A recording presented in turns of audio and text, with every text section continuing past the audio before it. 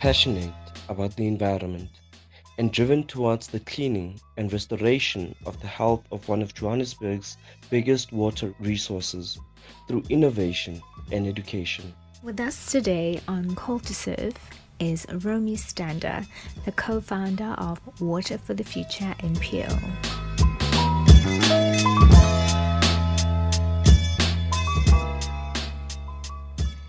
When I was 18, I went to go live overseas in a gap year. I worked as a au pair in Paris, and then I ended up, long story, but I lived in England and Europe, and I worked in the States for about 7 or 8 years.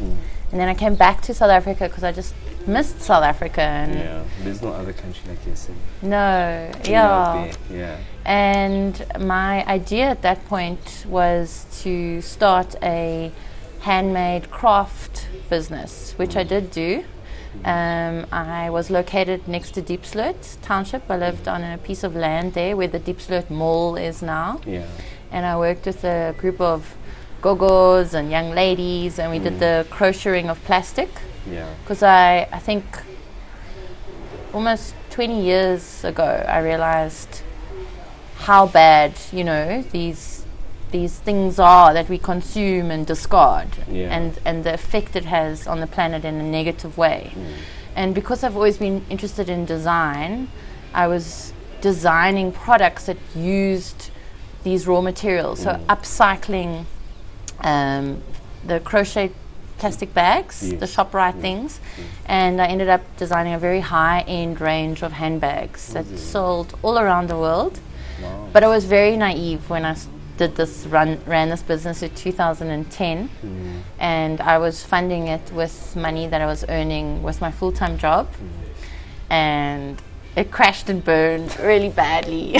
An expensive lesson, I'm sure. Yeah, but such valuable lessons, and it was a very special time for me that I'll never regret, and what I learned in that phase of my life. And through that, I also just realized I needed to get a full-time job, and pay back the debt I'd made and get back on my feet. And I built my professional career in the interior design business for hotels. I used to do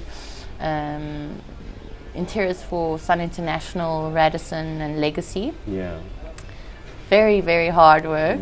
Also learned an incredible amount. Especially for such established hotel groups. And with those, I worked all over Africa, in Nigeria, Angola, Mozambique, and Dubai. And I realized through those projects that my heart really belonged to working in interiors that were considered, meaning who made this thing, how much were they paid, were they fairly remunerated, and what was the repercussion of this thing on the environment, so it was during the last years where I felt like I couldn't do this sort of work where things were imported from China and India and made to all look the same, because the aesthetic was always, hundreds of hotel rooms that were exactly identical to each other. That did not make my heart sing, and I was yearning to work again in the handmade and support this wealth of talent and skill that exists in our own country. And I was just very lucky through friends that were also in the creative industry. They introduced me to a lovely woman she sort of curates the design aesthetic for Nando's. And I had multiple interviews, and I waited a year, and eventually I got a job with Nando's to work for them in their community projects around handmade craft, both here and in Mozambique. And I've been working for them this year for 5 years. Wow, congratulations. Thank you. And especially, it's difficult right now because of the whole lockdown, COVID effect. It's rather difficult on the economy. So I think you're doing a good job for still having a job, basically. Exactly. I feel so incredibly blessed that I've still have a job, and my employers have looked after me so well during all this time. Yeah. And they've also given me the freedom to spend my time working on this project. It's not a Nando's project as such, but I pitched the idea 4 years ago, very naively, not having an idea or any ecological background, no. I mean, I haven't studied this, I didn't go to university. It's just from reading. I read a lot, especially newspapers and books. I'm fascinated by popular culture and the environment, like I've explained, has always been very important to me. And through my own research, I came to learn what I did. And then I presented my idea of wanting to clean this daylight point of the Jukskei River. And Nando's shareholders said that I was welcome to do this, but obviously it couldn't be a main focus because I have multiple other projects. But funnily, through lockdown, this almost has become my main focus, and we've built a lot of momentum for the project. And my work in Mozambique has been on hold for obvious reasons, and that's all slowly starting to gear up again, and that's fine because the project here on site is also getting to a point where it's actually managing itself. Yeah, it doesn't really need you anymore. No, full time. And then lastly, I live in the area, and I've bought my house here 3 years ago. And before that, I lived in Kensington. But so just living in the area has really had a huge impact on why this work is so important to me as well. So what we've been doing since 2017 is cleaning the source of the Jukskei River, actually where it daylights. So the area that we're focusing on is the pilot study area. And daylight means when the river comes up from underground for the first time and sees the light, and so at this point where it daylights, it's extremely toxic. There are numerous pathogens, disease-causing pathogens in the water, and that is mainly caused by the sewage that is seeping into it because of failing infrastructure. And also illegal dumping, and the community, unfortunately, and various other people that maybe drive through the area come and throw things where there's access points. So what happens when this Jukskei daylights? It is immediately forced into a canal, and that is based on what was built here, I'd say, almost 100 years ago. Before this daylight point, the pure source of the Jukskei is underneath Ellis Park, and there are a few eyes of the Jukskei because this whole area back in the day used to be wetlands. So my colleague Haneli Kutsia, who was one of the founders, she last year, just before the big summer rainfalls came, walked in this canal with the JMPD and the head of operations for stormwater and other, catchment experts. A catchment is the area you give to where the water flows based on gravity. And they walked through the system to where they found the source, one of the eyes, and they took a sample and submitted it to a professional water laboratory, and they confirmed that that was uncontaminated. So there was no E. coli, meaning poo-poo, in the water. So that to us, Haneli at the time, she said it was almost like finding gold again in Joburg, And South Africa being a water scarce country, it's life basically. Exactly. So it was very special, and to us another signal that we're on the right path. There is hope, and that is the point. The space here where we are based is so close to this daylight point that we feel very strongly that there are ways to clean it up so that communities and the environment further down can benefit from a restored water source. So now your line of work right now, which is Water for Future project, the NPO, it includes protecting the environment and wildlife. So what, I wouldn't say what had you interested in pursuing this career, because it's not necessarily your career, but it's a passion project. So how great was the scale of impact that it had on you with regards to seeing people that live here, the poverty, and also the water that we drink? It's sourced from rivers that are around here in Joburg. So what led to that? Sure. I mean, yes, this area is very poor, you know, and there's not a lot of jobs. There's various cultures, many different African people, children, old people. You know, it's a big hodgepodge of all sorts of people, walks of life. I think what motivates me to make this difference, or to fix the environment, or to bring it back, let's say, to restore it, is because I know how good I feel when I've spent time in nature, and how restorative it is. It's almost like it resets you. You feel invigorated. You feel good again. You know, you forget all those stresses that you have. And I think the value that a green corridor, especially in the context of this poor area, and the job creation and tourism and all these other positives that could come this way, are very inspiring, and those are the sort of things that keep me going. And can you paint a picture of your experience when you first started out cleaning up and trying to restore the source of the Jukskei River? So can you just give us, just describe it as best as possible, you know? You can include the eels of it. Yeah, there's lots of those. I mean, I have to say, like, we're very far from having clean water in this project, you know? I almost feel like after 4 years, we're starting to see the tip of the iceberg of how we're going to fix it, you know? But yes, it's been sometimes so gross, and I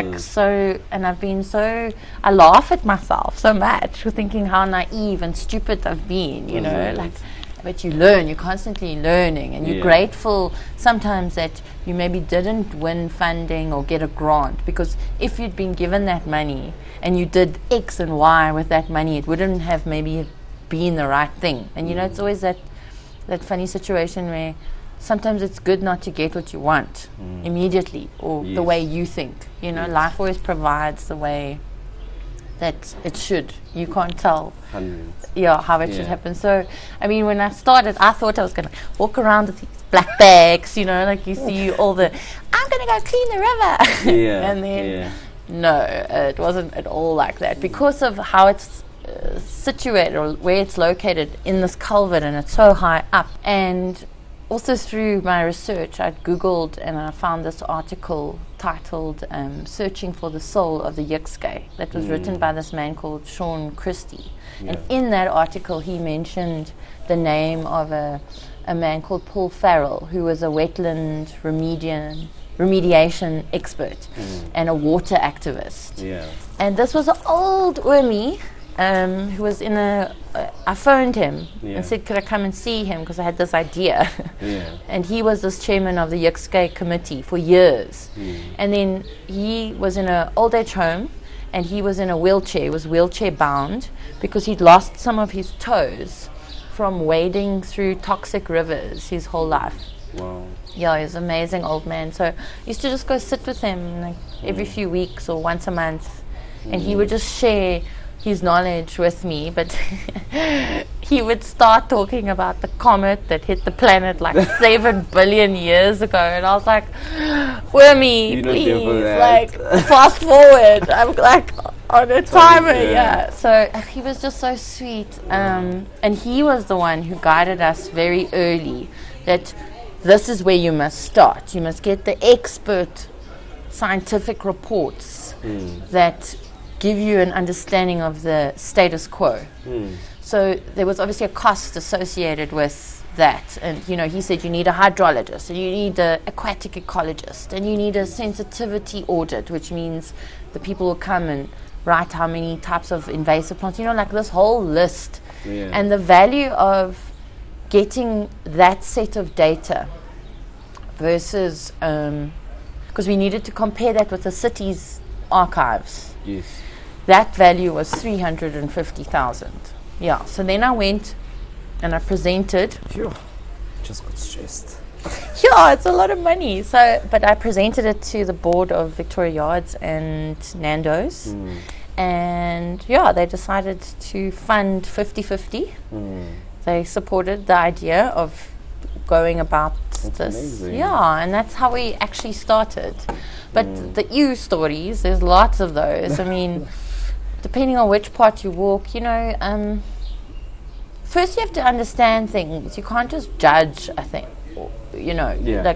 So a lot of people go behind the wall at the daylight point and they do their business. Yeah. And, walking over that and around that is like, yeesh, really not for the faint-hearted. But then you ask yourself, okay, why are people using the toilet here? And then you have to say to yourself, well, where are the public toilets? Or we need to look at this issue. So that was one thing that was quite breathe. Yeah. And I mean, this water stinks so bad. It depends on what's the day is like, or how hot it is, or who's flushed what down there. It's disgusting. I mean, sometimes I'm like, I'm gonna get a bit. You have a strong stomach. Not always.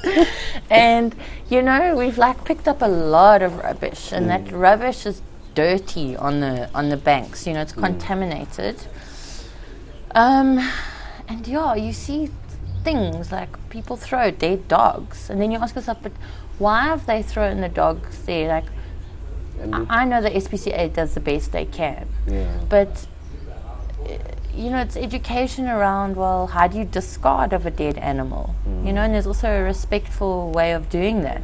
And by the looks of things, it doesn't look like the current is very strong on this side of the river. Well, where we're at, no. But you see, also when you have the summer rainfalls, being in Gauteng, that what you saw can be up to 2-3 meters high in minutes when we have those downpours. It's like a freight train, like a tsunami. It just goes, and I always think it's really good because it's almost like, how can I say? It's like I feel like it's cleaning the city. It's like flushing all this rubbish out. Wow. Yeah, and then you've got the legal toilet connections, that don't go in sewers, that just go directly in it. All sorts. I'm not going to make you feel sick. So, understanding that to restore a wide spanning river, and quite wide and long, it takes quite a lot, and it also involves creating eco displays. So, what led to it? Okay. Well, as I explained, those scientific reports from the experts, that had a huge impact on how we decided to clean this river, where to start. And we just always felt that it's very important that we respect the experts, And because a river touches on so many different parts of society and the environment, you have to look at this holistically. You can't just focus on one thing at a time, You need to understand how they all impact each other. So once all the scientists had finalized their reports, we had a big forum where we invited them all to present their findings, and we invited key city officials from various departments and other relevant community sort of change makers and people who are working in urban agriculture, community concerns, So we had and business. So we had this room full of people that had a vested interest in what was happening in this area. And so then all the experts presented their findings. And by the end of the day, it was quite a downer.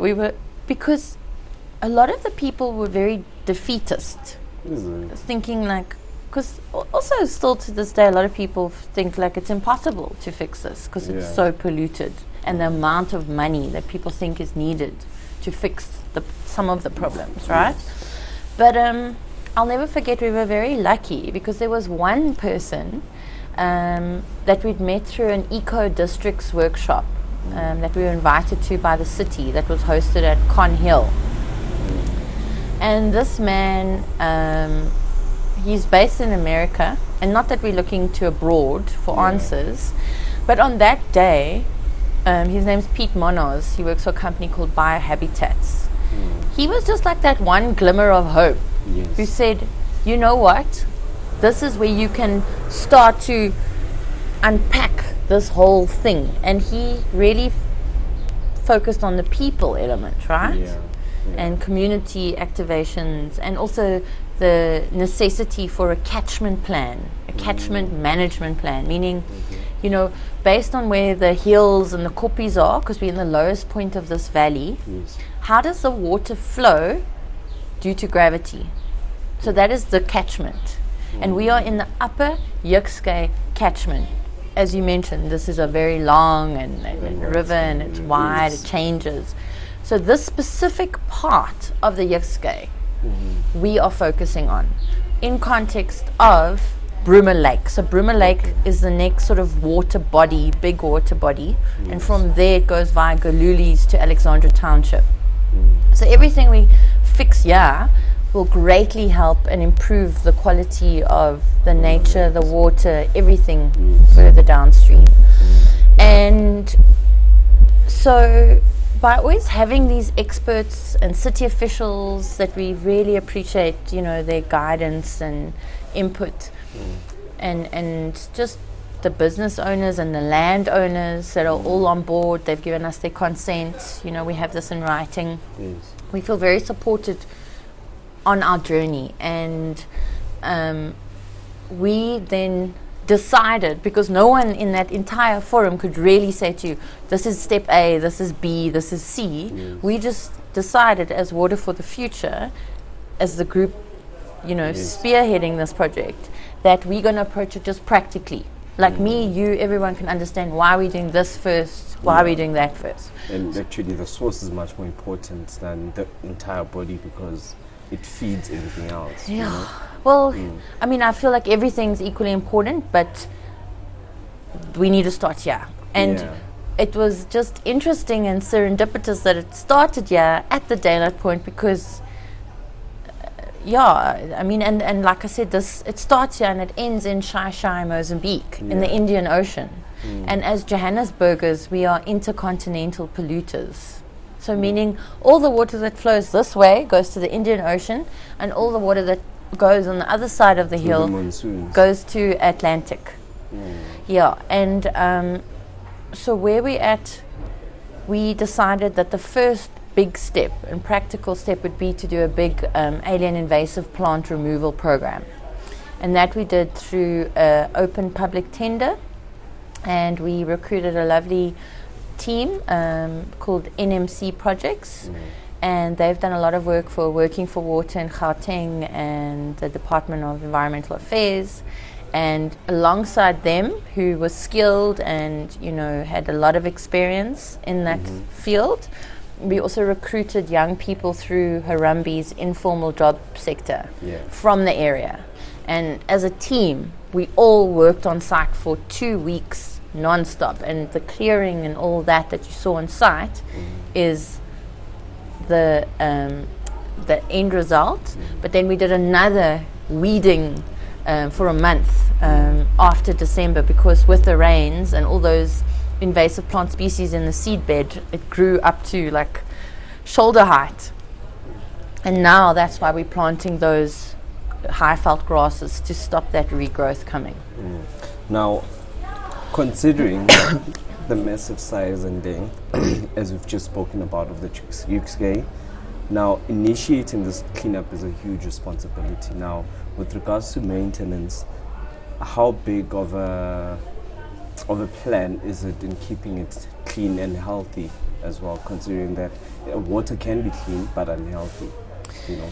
Yeah, so Because we're always applying for funds, and at the moment, everything is done on a shoestring. Yes. So we really do the best with what we have. It's a lifelong commitment. You can't say you clean and then you walk away. But what we've done on site is we've maximized the impact, so that the next phase of the project, which will be an engineering phase, because now all those groups who understand like how pipes and the water flows in them, and that engineering part of stuff. Yes. They need to come in, and that's another cost that we're only going to understand maybe in a year's time, because they're going to have to do assessments and proposals, and then we're going to have to sit with the city, because a lot of interventions, like they're going to have to build things that the water will go through. There's lots of different things to look at. Including the canals and the direction or the flow of the canals, and also preventing people from throwing stuff in the air. Yes, so there's so many things. And that monitoring station that I showed you also, that information that is gathered from that station is informing all these very key decisions, the catchment management plan, and what the engineers will do, because when that water comes through the canal so fast, that's what they're trying to measure, because you can't put anything in there, because that water is so strong as a body, it can wash away things completely.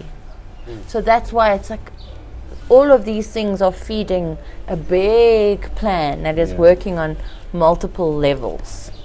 Interesting, very interesting. Now, former statistician general, I'm just going to paraphrase him, but Dr. Padile Khosa once said that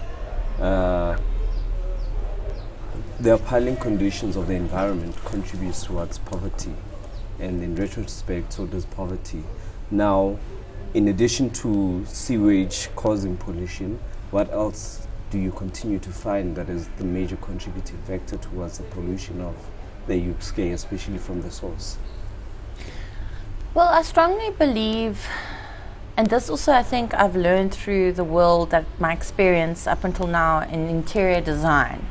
It doesn't matter how beautiful an artwork is on a wall. If you're sitting here and it stinks, the air stinks. Yes.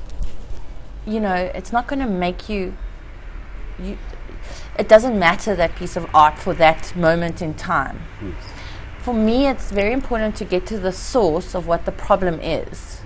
And, if you see a pile of rubbish, it attracts more rubbish. But if you clean there and you maybe water the grass, then you'll notice slowly next to it, the grass, someone will start looking after that and looking after, and that sort of pride in place and respect for where you eat or where you work or where you walk to work or where you live has a massive impact on your mental state. Yes. And your health, and I feel like cleanliness is a start, and that's why water is so precious, because nothing can be truly clean if you don't use water. And I feel, by cleaning ourselves also you respect yourself, that you smell nice and fresh, and I think we all just need to start remembering like how important it is. Don't throw the piece of paper out of the car. So it's actually just as the Gauteng government once had the whole Keep Gauteng Clean initiative. So that still needs to continue. Completely. And I just think people didn't really join as much as they could. I think people are starting to more now, especially after COVID, like environment and our health, as people understand that these things, they're not just going to be okay if we don't look after them. Like we have to look after ourselves, our environment, each other, and I just hope we can just slowly stop messing and it's just, if you look along the river, a lot of people who don't have a home or they go and they wash in this water. because they don't have maybe a shower that they can use or a bath, and you know, and that's fine. It's just that water is so dirty that they're washing in, and the diseases that they are picking up and how that's negatively affecting their health. It's just it's so sad, you know.